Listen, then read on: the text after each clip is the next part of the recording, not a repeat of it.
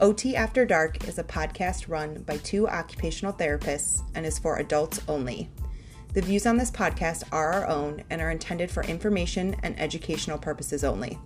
We believe that sex and sexual pleasure are a human right for consenting adults, regardless of ability, age, gender, or sexual orientation. We discuss topics that cover a wide variety of sex and sexual practices. To be true to our strong views regarding inclusivity, we use common and slang terms regarding sexual topics, which may be considered explicit. Listener discretion is advised.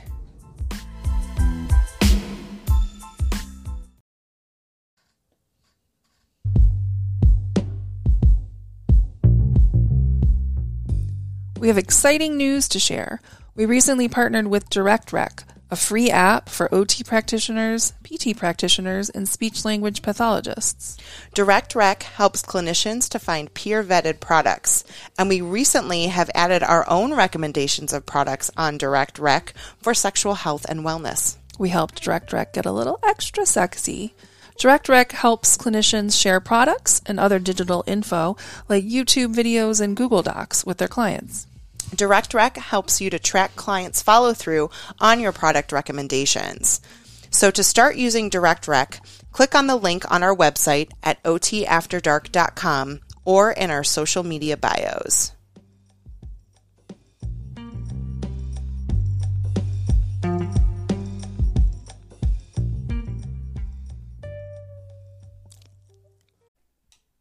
Hi, I'm Kay. And I'm JJ. And we're both occupational therapists. And we're here talking to you about sex. Today we're talking to Devin from Real Talk, All Things Inclusion, a podcast that can be found on anywhere you listen to your favorite podcasts. This is a short conversation we had with Devin about her lived experience. So listen in.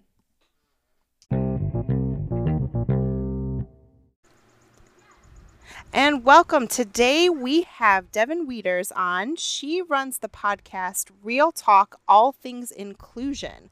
Welcome, Devin. We are so excited to have you on OT After Dark. Excited to be here. Thank you guys for having me. So, Devin, why don't you tell us a little bit about yourself? My name is Devin Wieters. You probably need a pronunciation key to pronounce my name, but that's okay. And I am a 24-year-old college student. I'm majoring in communications with plans to go to law school. And I was also born with cerebral palsy. So that's me in a nutshell. So tell us, I'm curious about your history with therapy, and specifically if any OT practitioner ever brought up anything related to sex, intimacy, anything like that. So I went to the Great Children's Hospital of the King's Daughters for the majority of my adolescent therapy, and the rehab physician there is amazing, Katrina Lesher. And but as far as OT goes, I actually asked them about it. Like, where would I go to, like, figure something like that out as far as, like, positioning and all that stuff. And they tried. Honestly, they did try their best, but it was a peds facility, so they didn't really know. How old were you when you brought that up? I was, I think, starting at, like, 17, 18. So they responded well, though. Yes. They didn't, like, shut you down and say, we can't about that. That's good. No. No, they didn't. Now, they didn't necessarily have an answer for you. Is that right that you said? They didn't necessarily have an answer. They just said, I think it would be an adult place that you would have to go to. Oh. Did they, like, give you names of people to talk to, or did they refer you to anybody, or just like, you need to go to an adult facility? Honestly, like, and I have to say this, they were the greatest therapists. Like, I'm still in touch with most of them to this day, and, like, I consider some of them, like, very close friends. Mm-hmm. But they didn't really know where to refer me, so Yeah. they just kind of said you have to go to an adult place. So then did you go to an adult place and get some answer there? It just kind of ended there because I had no partner or boyfriend at the time, and I didn't think it would be that useful. I was wrong, obviously, but I didn't think it would be that useful. So then, were you able to find information, or because, maybe they didn't have the resources or the tools at the time, were you able to find information to help you in terms of figuring out positioning or what was going to work for you? Not really. I mean, I only started exploring sex and disability, really, specifically like the assault rates after not an assault, but a very like uncomfortable event that happened to me. That's all I'll say. Mm-hmm. And it was alarming how the statistics were around that, especially with IDD individuals, and that's the time that I found information about sex. So, on that topic, outside of occupational therapy, did you get any kind of education about just sexual education and including safety sex? Yes. My mom and I had the talk when I was 12. That was very awkward. and then I had the, standard, I was in regular ed. So I had the, standard sex ed. What does standard sex ed look like in your school? Was it abstinence based? Were they talking? Yeah, it was abstinence based for a good part of my education, and then getting into later years, starting sophomore year, and then especially in senior year, we got into contraceptions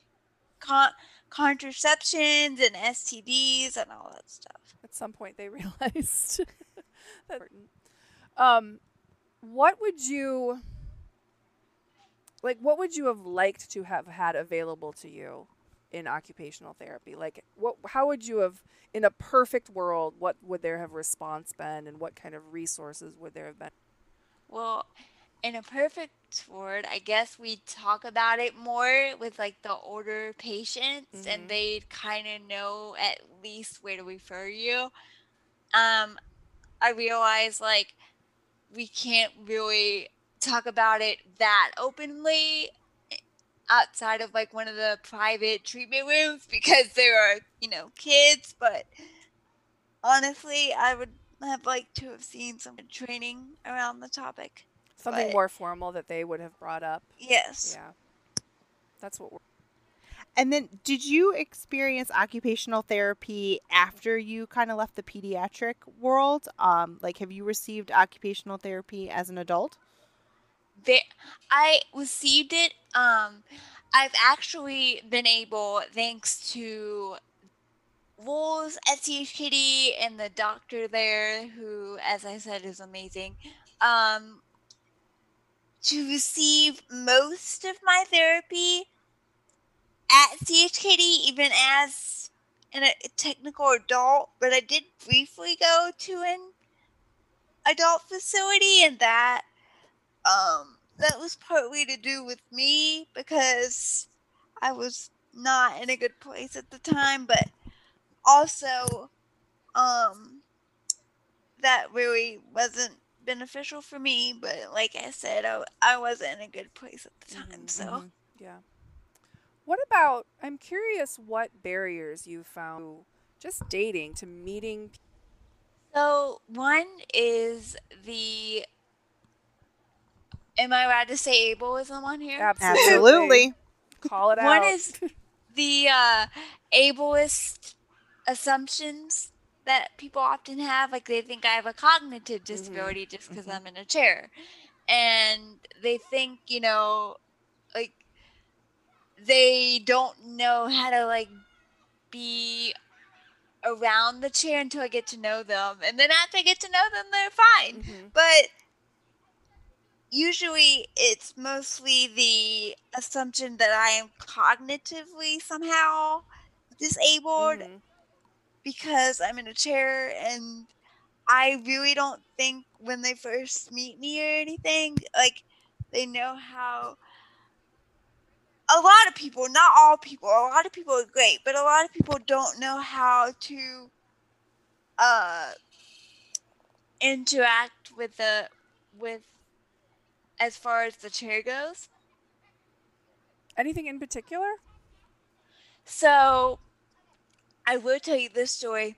Um, it's not necessarily about sex, but it illustrates the ableism I've encountered. Yeah. So, so there, so there was. We were at the mall, MacArthur Mall. It's a huge mall here in near where I live, and you know those little kiosks, like those little stands that they have at the mall. Yeah. Well, my aide and I both love Starbucks. Like, we're addicted to Starbucks. So, so as all college students are.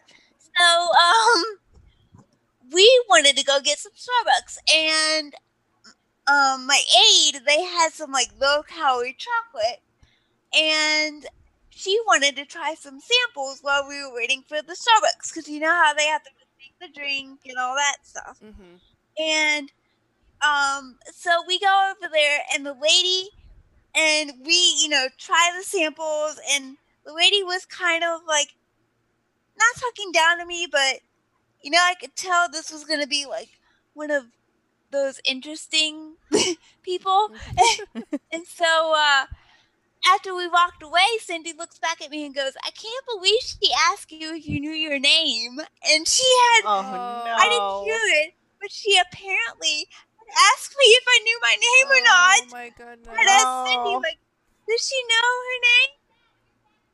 Okay, yeah, that's yeah. So stuff like that is why, I think. Yeah.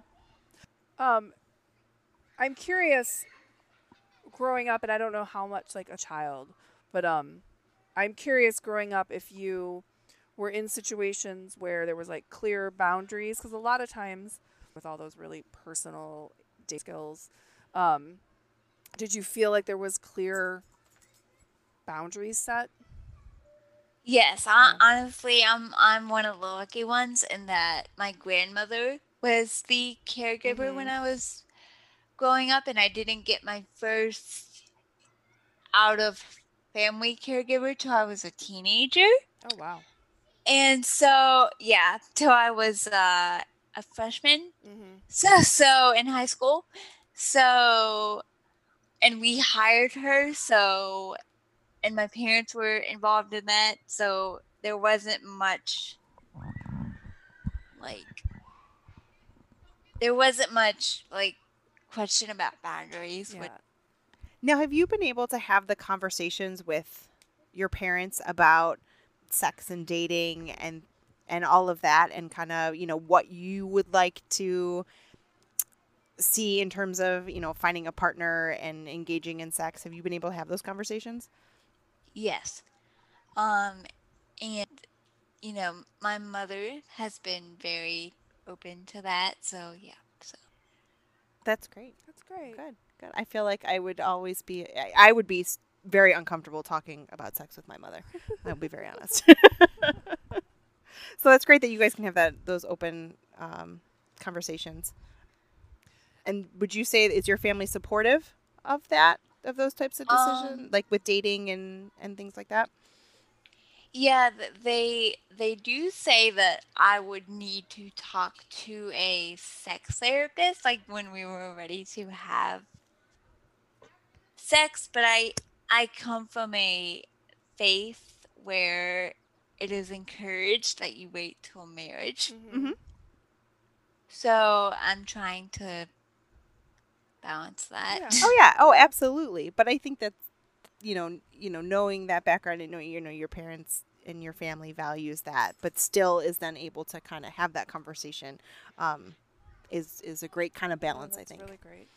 And actually, my parents are not of the same faith. I came to it because of the aide that I had through the school from 6th to 12th grade, who was a pastor's wife and is one of the nicest people you will ever meet. Mm-hmm. So I kind of grew up in it and they didn't. So that kind of makes it harder, kind of. Oh yeah, I could. Do you have any words of wisdom for occupational therapy and how to bring this topic up? Maybe when the best time, if there's a... Once they turn about 16, 17, that's probably when you need to start bringing it up. And we should start a hashtag, don't be ableist about it. Let them guide don't make any assumptions that they can't do this or they can't do that just because they have a disability. It's on their minds like everybody else, so don't assume that it's not. I think that's one of the biggest things of our podcast. All of those things. All of the above. Yeah. Well, Devin, thank you so much for being on OT After Dark. We really appreciate you coming on and talking about your experience with dating and sex and intimacy, as well as your experience with occupational therapy growing up and everything. You guys are so awesome. Thank you for having me. Thank you. It was great.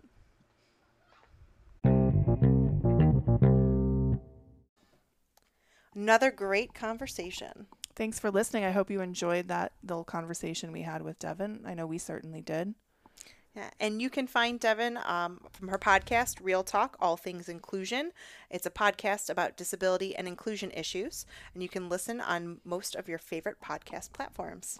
Remember, sex is an ADL. Cheers!